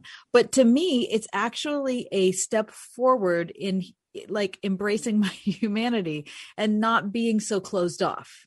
Do you know what I mean? And so I've really tried, every 2 days to have a significant phone conversation. So to me, that's a lot. And sometimes I don't hit it. But anyway, it's just, I identified with what you were saying, that it's a different pace. And so it's bringing out different things. Mm-hmm. Well, I love what you said there, Kath. A lot of people, they practice Lent, they give up things for Lent. Right. I would suggest taking things on. And I don't know if that, like, this is my Lent practice. I'm going to make 2 phone calls a week, but it sounds so lame. It sounds like baby. It's powerful, though. You're adding something to your life. You're taking the margin that you recognize is there, maybe consciously or subconsciously. But again, a phone call is an ordinary thing, but in this season for you, it's come alive. It's shimmering. Yeah. There's life there, and that's what Jesus always invited people into. And I think that's what he is inviting us into, not a diminishment of life, but an amplification, a glorification of life, that we don't have to wait for those grand mountaintop moments. Like, they're right here if we slow down and pay attention to them. So I think that's beautiful, Kathy. That's good. Okay. So then extraordinary Lent is that there is connection here, right? There's an intentionality. I would say the COVID era for me has been about, like I think a lot of people, I've suffered some, pre-COVID, some health maladies. Being, less active somehow, and I haven't had COVID, and I praise God for that there's been a healing physically, maybe spiritually, certainly psychologically, that has allowed that's happened in my life. And I think the Lenten practice of reflection and prayer are part of that healing process. Wow. That's fascinating, John. Yeah. I mean, we even talk, there's that great text in Isaiah 53, by his stripes we are healed. Yeah. And we think about healing, I think most of us, we map onto that. That's like a spiritual healing, like our sins are forgiven and we now are healed of our sins. But God is all about our wellness, body, mind, soul, and spirit. And so how can, where do we see the activity of God? And it maybe holistically, but maybe in this season, it's one thing that God just said, hey, Terry, hey, John, hey, Kath, like, here's a space that I want to work in. Like for me, this is going to sound strange, but like for me, a common everyday object that God's speaking to me right now is through bread. I love bread. Like bread is like the most amazing thing. Yeah. But part of the last couple of months with COVID is I've put like 10 extra pounds on my body. Yeah. And so a couple of weeks ago, I didn't do this. I didn't do this for Lent, like give up bread for Lent. I gave up bread because I need to lose 10 pounds. But I'm telling you, like every time I see bread, I smell bread, I think about bread, I obsess about bread, God is inviting me to like, Terry, let me satisfy your hunger. Like, don't be satisfied by sticking a piece of bread in your mouth. Like I'm the living bread. Jesus said, I'm the bread that has come down from heaven.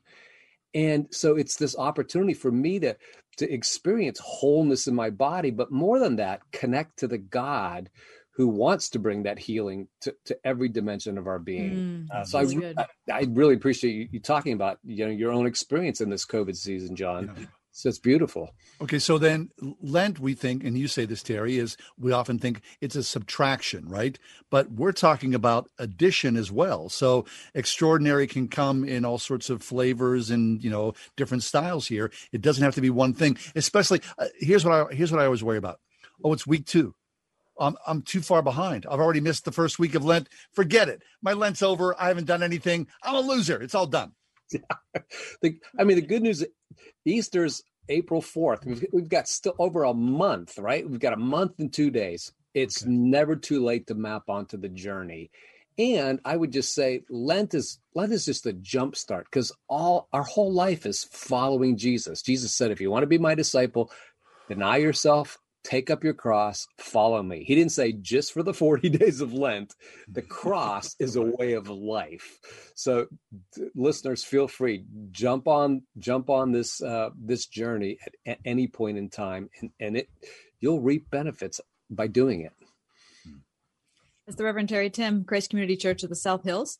We are live on Facebook if you'd like to watch the show, The Ride Home with John and Kathy. Also, we're broadcasting on 101.5 Word FM, 96.5 FM, and 730 AM WPIT. I'm telling you, there are so many ways that you can listen to The Ride Home, but not for the next couple of minutes because we have to take a break. When we come back, Terry, we're going to kind of change our perspective and all the Dr. Seuss information that's in the news right now. Was he really a racist? And are we into book banning, or what's happening now? We'll talk about it next on The Ride Home. The far left controls the White House and both houses of Congress. But Alliance Defending Freedom wants to make sure they don't control your house. Religious freedom, sanctity of life, free speech, and parental rights, precious freedoms that ADF will protect at the courthouse. With God's help, we have over 2,000 victories, including 11 at the Supreme Court. And because ADF is a tax-deductible nonprofit ministry, we provide our services at no charge to those whose freedom is threatened. We have a challenging 48 months ahead of us. We must be prepared to stand for freedom. Call 833-993-4377 with your most generous gift, or visit adflegal.org/freedom to sign the Freedom Statement and commit to help us sustain our efforts.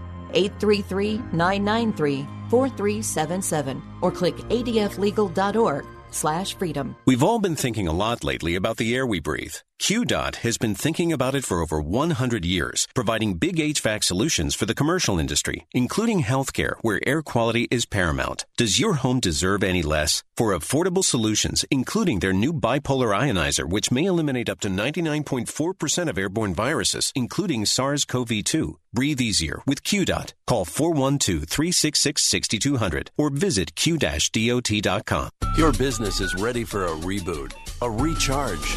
The way our companies operate has changed. The changes haven't been easy, but there's help. The marketing team at Salem Surround gives you the tools needed to stand out and be visible to current and potential customers online right now looking for what you do. We can design a plan that targets potential customers with proven marketing strategies. Learn more at surroundpittsburgh.com. Surroundpittsburgh.com. Connecting you with new customers. John 3:16. For God so loved the world, the whole world, everyone, anyone. That's a lot of people. That he gave his one and only Son. His only Son. That whoever believes in him will not perish, but have eternal life. There's more at FocusOnTheFamily.com. At Eden Christian Academy, hope is rising. Hope that is secure in God, that builds faith, and inspires a love that can't be stopped. Eden is where parents find hope in a true educational partner, where students see faith woven into every subject, and where teachers model the love of Christ to every child from pre-K through 12th grade. Schedule a personal tour at any of their 3 North Hills campuses and witness the hope, faith, and love that Eden can offer your child at EdenChristianAcademy.org. Listen on your smart speaker, the Word FM app at wordfm.com, iHeart, TuneIn, and on radio.com. In the car or at home, too, at 101.5 WORD FM, Pittsburgh.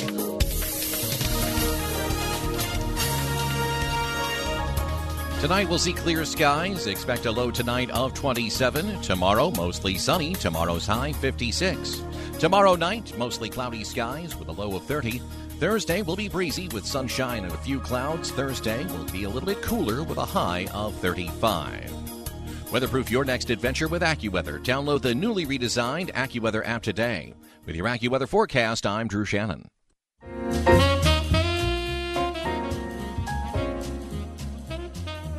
Remember reading Green Eggs and Ham or The Cat in the Hat?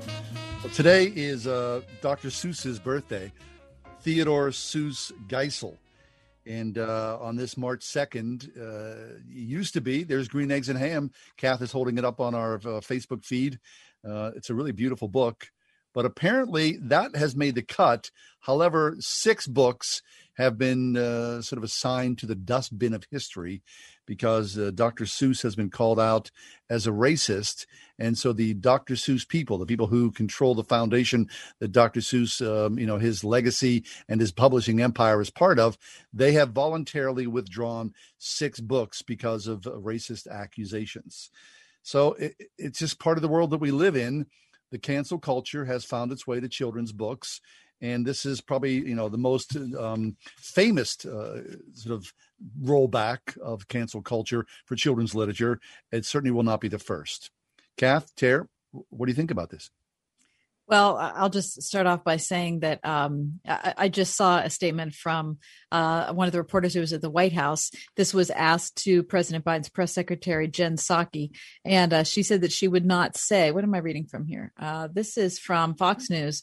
White House press secretary Jen Psaki would not say why President Biden dropped Dr. Seuss from Read Across America Day.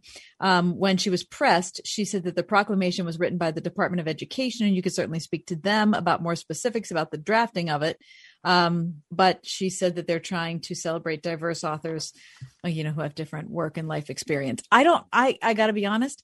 I mean, I have my pile of Dr. Seuss books, that being one of them, but I don't know the books that they're particularly talking about. Tara, do you?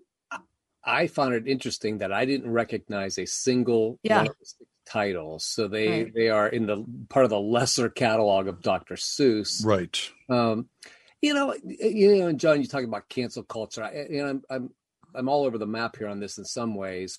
I mean, the Dr. Seuss people made this, they did this voluntarily after they said they've listened to a lot of voices from the community, educators. It sounds like it was a very thoughtful process. Now, if they wouldn't have voluntarily done this, who knows what the next, steps would have been. So I can't speak directly to, the images in these books. I do know, like, Dr. Seuss has always kind of creeped me out, to be honest. Oh yeah, you're not a fan? I mean, it's some strange stuff. I mean, strange stuff. Yeah. I was, Green Eggs and Ham. Yes. I mean, that book was read to me, but my wife and I never really did much with them with our children, because the images are weird, like just kind of creepy. Yeah. I get that. It is kind of trippy, right? I would say probably, he was probably one of the first children's authors who pushed the boundaries. It's not exactly a linear story. There was always something kind of, as you say, a little weird and perhaps surprising, right? Yeah. I think, one of the things that I'm learning in this space, and I'd love to know a little bit more about the process of how they made this decision. Because I do think, listening to, here we are, we're three white individuals talking about this. What do African Americans, what do Latinos, what do Asians, some of the images that were determined to be racist or derogatory in nature, what do those communities, how did they contribute to this conversation? Yeah, that's a good point. That's a much better question, right? I think it is. And it's easy for, those in power with privilege, which is white people, to make these kind of executive decisions or to decide we're going to cancel XYZ. One of the things I'm learning is to amplify and to listen to voices of from different streams and different traditions, and to learn to posture myself much more as a listener rather than a decider. Yeah. And that's honestly, that's a different posture for me, because I've grown up like being a leader and a white guy and like make a bunch of decisions, but listening well. So I wish I could have learned a little bit more about the process, how they got to this point. Right. Yeah, for years I was part of Dr. Seuss Day. There's a Catholic elementary school in Greentree, St. Margaret of Scotland, and the kindergarten teacher years ago reached out and said, "Hey, would you read a book on Dr. Seuss Day to somebody in our classroom, to kids in our classroom?" So I had this standing date for every year. I'd go to St. Margaret of Scotland, and the kindergarten teacher, a friend of mine, Catherine, would sit down and I'd read with these kids, and is there anything sweeter in the whole world than a room full of kindergarten kids? Those little crazy, little sweethearts. And you'd sit there and just read and show the photos and make fun and laugh. I get that, But so that makes you sad. It makes me really sad. That was as pure. I look forward to that day. I can't tell you how I look forward to that day.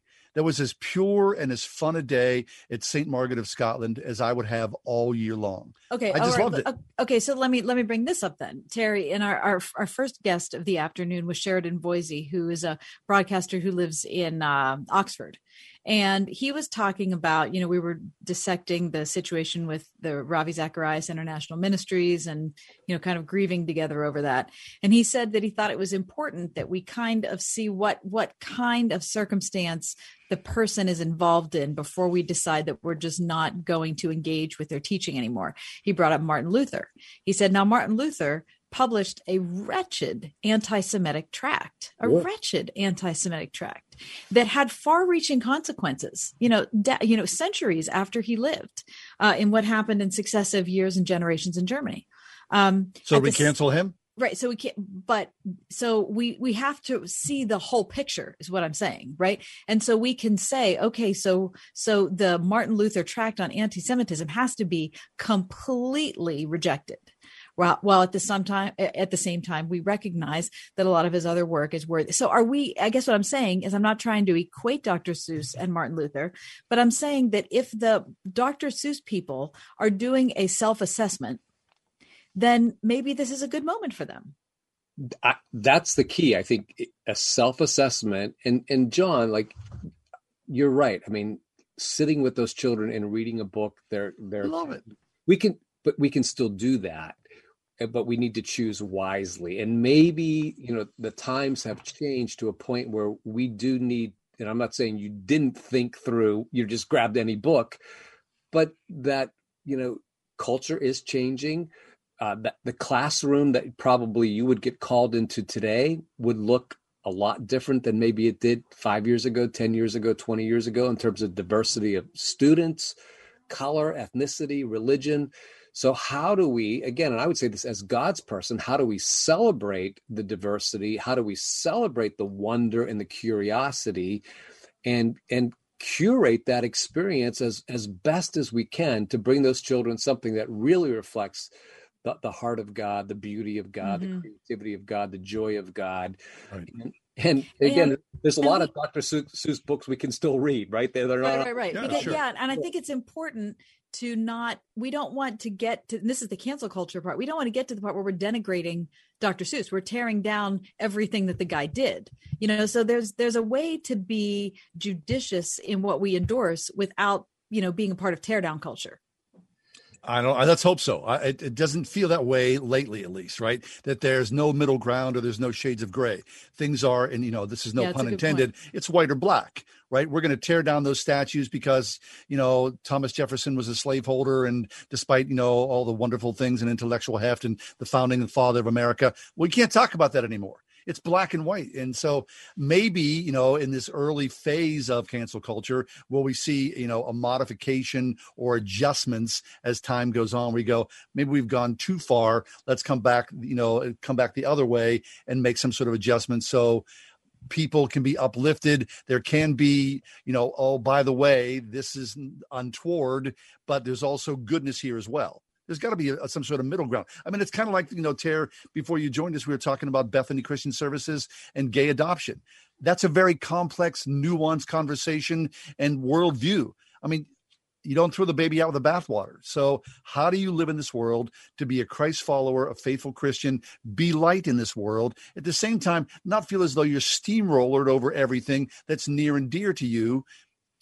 I don't know. I don't know. No, John, I mean, I think you're right on. You're naming it. I mean, Jesus said, we need to be as wise as serpents, as innocent as doves. Like, we need to be discerning people. We need to think deeply about our beliefs, our convictions, how it gets fleshed out, and that innocence, that purity of heart. Like, I mean,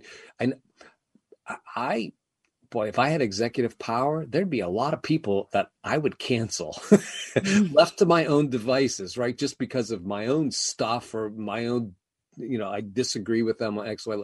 Thank God that I'm not in charge of, the canceling department. So part of my task is to, how do I believe the best about people, but how do I be wise? I think, Kathy, you were talking about, your first guest, and he was saying, like, we can still learn from people like Rabbi, Zacharias or Martin Luther or Jean Vanier, who was a huge influence, and some of these others, but we're not going to elevate them the way maybe we used to. Find the good, learn what we can, but, so, I think Jesus had a lot of wisdom there in terms of, like, be wise as a serpent, be discerning, but as good, as innocent as a dove. Okay, very good, Terry. Thank you. Listen, you've got lots of wisdom, and we wish you an extraordinary Lent. And thanks for the good words here, as always, that when you're with us. We certainly appreciate your time here. It's good to be with you, John and Kathy. Thanks. Stay away from the bread, Terry.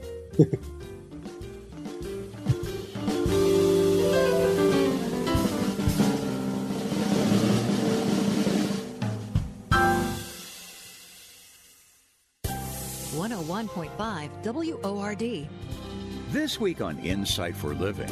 I don't know if you're the kind of person who holds a grudge, but if you are, I plead with you on this day in your life to break that habit. Holding grudges is a horrible way to live, and it's a dreadful way to die. Chuck Swindoll finds wisdom in Jesus' Sermon on the Mount this week on Insight for Living. Tomorrow morning at 8 on 101.5 WORD. The government is handing out money again.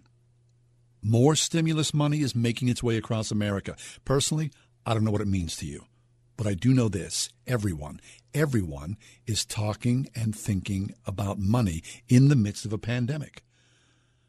Now, if you're ready to buy a house and thinking about your money, or you want to refinance or cash out refinance, well, truly, you do owe it to yourself to talk to the family at United Faith Mortgage, father and son, John and Ryan, John's wife, Denise, sister-in-law, Barbara. These are good people. It's why they're here on this station. And the direct lender advantage, truly, this is everything. So, stimulus payments, government money, pandemic, all this in the dark, bleak midwinter, someone's there for you. United Faith Mortgage. United Mortgage Corp, Melville, New York. MLS number 1330. Department of Banking. Mortgage Lender License number 22672. I'm Pastor Tom Hall of First Church Pittsburgh. Like you, I can't wait for this crazy time to be over. But in spite of how things seem, God isn't done with us.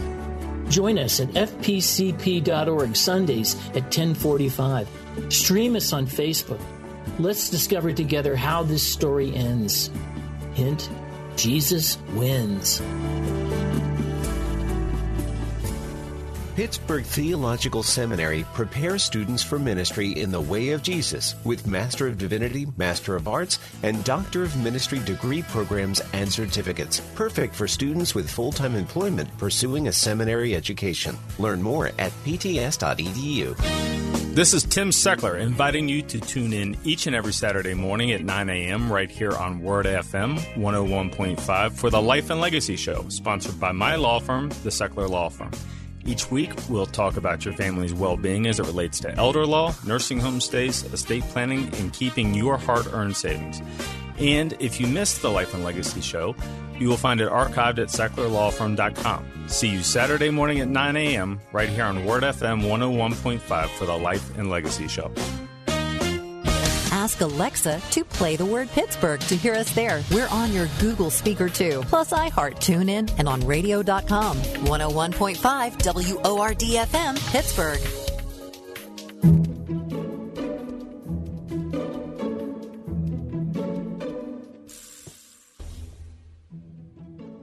Does this make sense? Does what make sense? Frozen vegetables. I would say yes. Now, here's the deal. Frozen vegetables would be considered a miracle by many people in this world, right? Yes. I mean, I can't tell you. I mean, growing up, we had canned vegetables or frozen vegetables. I mean, I rarely had anything fresh. So, you go into your freezer section, you're pulling out peas. Like, they're good. They taste good. I like frozen vegetables. I'm saying thumbs up. Frozen vegetables make perfect sense to me. Yeah. I'm tired of agreeing with you so much, John. You got it? You're saying yes? Yes. Yeah, good. Listen, it came to me because I had this friend and she's like, oh, I only eat organic, fresh vegetables. And I was like, really? I enjoy frozen peas. Yeah. I enjoy a mixed vegetable combo with corn and green beans in there. And in your microwave, it's like 60 seconds away from, extraordinary. How about you put that in a cast iron skillet with olive oil and garlic and you're on your way. I agree. Okay? I agree.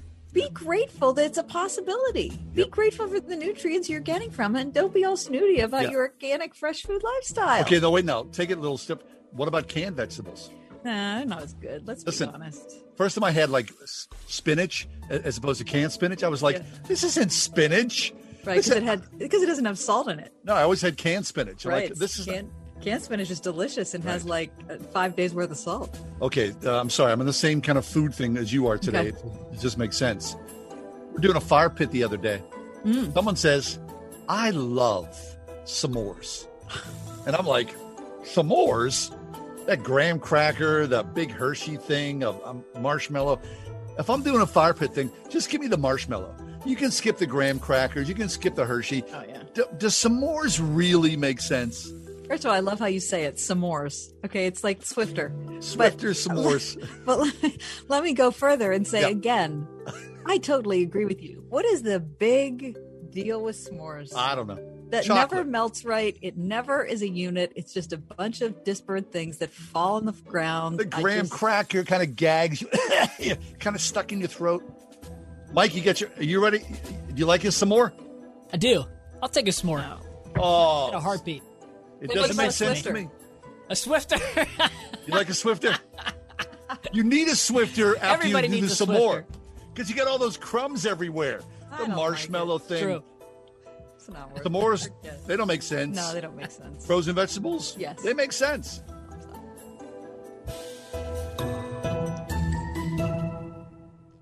If you have an unpaid tax debt to the IRS that you can't pay, please hear this special notice. Specially approved IRS relief programs designed to aid delinquent taxpayers are now in effect that can significantly improve your financial situation. Depending on your circumstances, you may qualify to have your tax problem resolved in your favor and may even have your back taxes reduced by thousands or eliminated entirely. A relief hotline has been established by Community Tax for you to call and see if you qualify at 800-500-5588. If you owe the IRS back taxes that you can't afford to pay, don't let the IRS trick you into thinking you have no way out. Our highly accredited tax professionals will let you know what you qualify for and how much you can save. We may be able to stop all liens, garnishments, levies, and save you thousands. Call and see if you qualify for this taxpayer relief at 800-500-5588. 800-500-5588. That's 800-500-5588. Community Tax. Who's your tax guy? To serve as a ruling elder is a high and holy office. RPTS now offers 5 flexible online courses to help you shepherd the Church of God. The Ruling Elders program features courses on biblical counseling, interpretation, worship, the church, care and administration, plus preaching at elective options that best fit your ministry paradigm. No papers, no exams. Just solid biblical teaching from experienced pastor professors. Individual and group rates available. RPTS. Study under pastors. Learn more at rpts.edu. We want everybody to have a level of comfort knowing that they're in a safe environment, that they're in a caring environment, and that their health and well-being is our top priority. At Stock Family Dentistry, exceptional dentistry meets compassionate care. We are constantly screening both ourselves and patients. I want my patients to know that we are there for them. When they are ready, we are here. You're going to be safe. You're going to be well cared for. On Perry Highway in Wexford at StockFamilyDentistry.com. Maxwell, he was scratching and losing some hair. My vet, she says, oh, he must be allergic to chicken. Another vet said, eat the grain. Third vet said, it's the weather. And then somebody said, DINOVITE.com. It took 2 weeks, and the dog stopped itching. The hair stopped falling out. The Dinovite is a big part of Maxwell's diet. You get some Dinovite, how happy your dog will be. DINOVITE.com. Welcome back to Customize and Save with Liberty Mutual Insurance Company, the game show where you only pay for what you need. And we're out of time. Only pay for what you need at libertymutual.com. Liberty, liberty, liberty, liberty. Pittsburgh Theological Seminary prepares students for ministry in the way of Jesus with Master of Divinity, Master of Arts, and Doctor of Ministry degree programs and certificates. Perfect for students with full-time employment pursuing a seminary education. Learn more at pts.edu.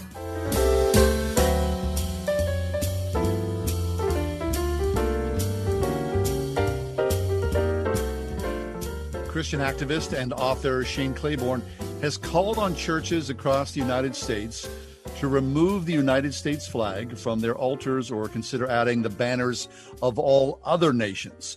In a post on Twitter last Saturday, Claiborne said that every pastor who has a flag on the altar should please consider removing it or add the flags of the other 195 countries of the world.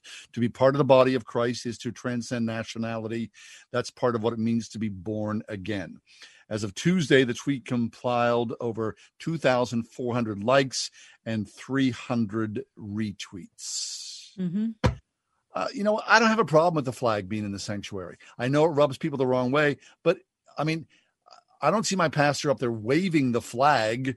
I just think it says I'm a citizen of the United States and I'm here together in freedom, celebrating with the body of Christ. You got a problem with it, Kath? Yeah, I do. Hey. Yeah, I just never, it's not a new thing. I just never, even when I was a kid, I was uncomfortable with it. You'd see the flag in the sanctuary and go, what's going on? Yeah, I just don't like that. I mean, I love the flag. I love the flag. I just don't think it has to be in the church, because I think the church is supposed to be a symbol of a family that transcends cultural, nation, language boundaries. And so I just don't like I've never liked the American flag there. If I'm in another country, and I see, what's interesting though, is in other countries that I visited, I haven't seen those flags in the church. Like when I was in Germany, I didn't see a German flag in any of the sanctuaries I was in. I would think the Germans would be particularly careful about that. Yeah. Right? So I never saw that. When I was in Indonesia, I don't think I saw any Indonesian flags in there either. Well, I don't think maybe that's particularly an American phenomenon. I just don't, look, the church is the church. The church is for every tribe, every people, every nation, every language. I get that. I don't see look, this, the rise of so-called Christian nationalism, right? People are super, cautious about this now. But to me, when I see the flag in the sanctuary, it doesn't upset me. I feel good. I'm glad to be an American, and I'm glad to be an American freely. too. I just don't need to see the flag in the sanctuary. Have yourself a good night. We'll see you tomorrow, God willing. The Ride Home with John and Kathy, a production of Salem Media Group.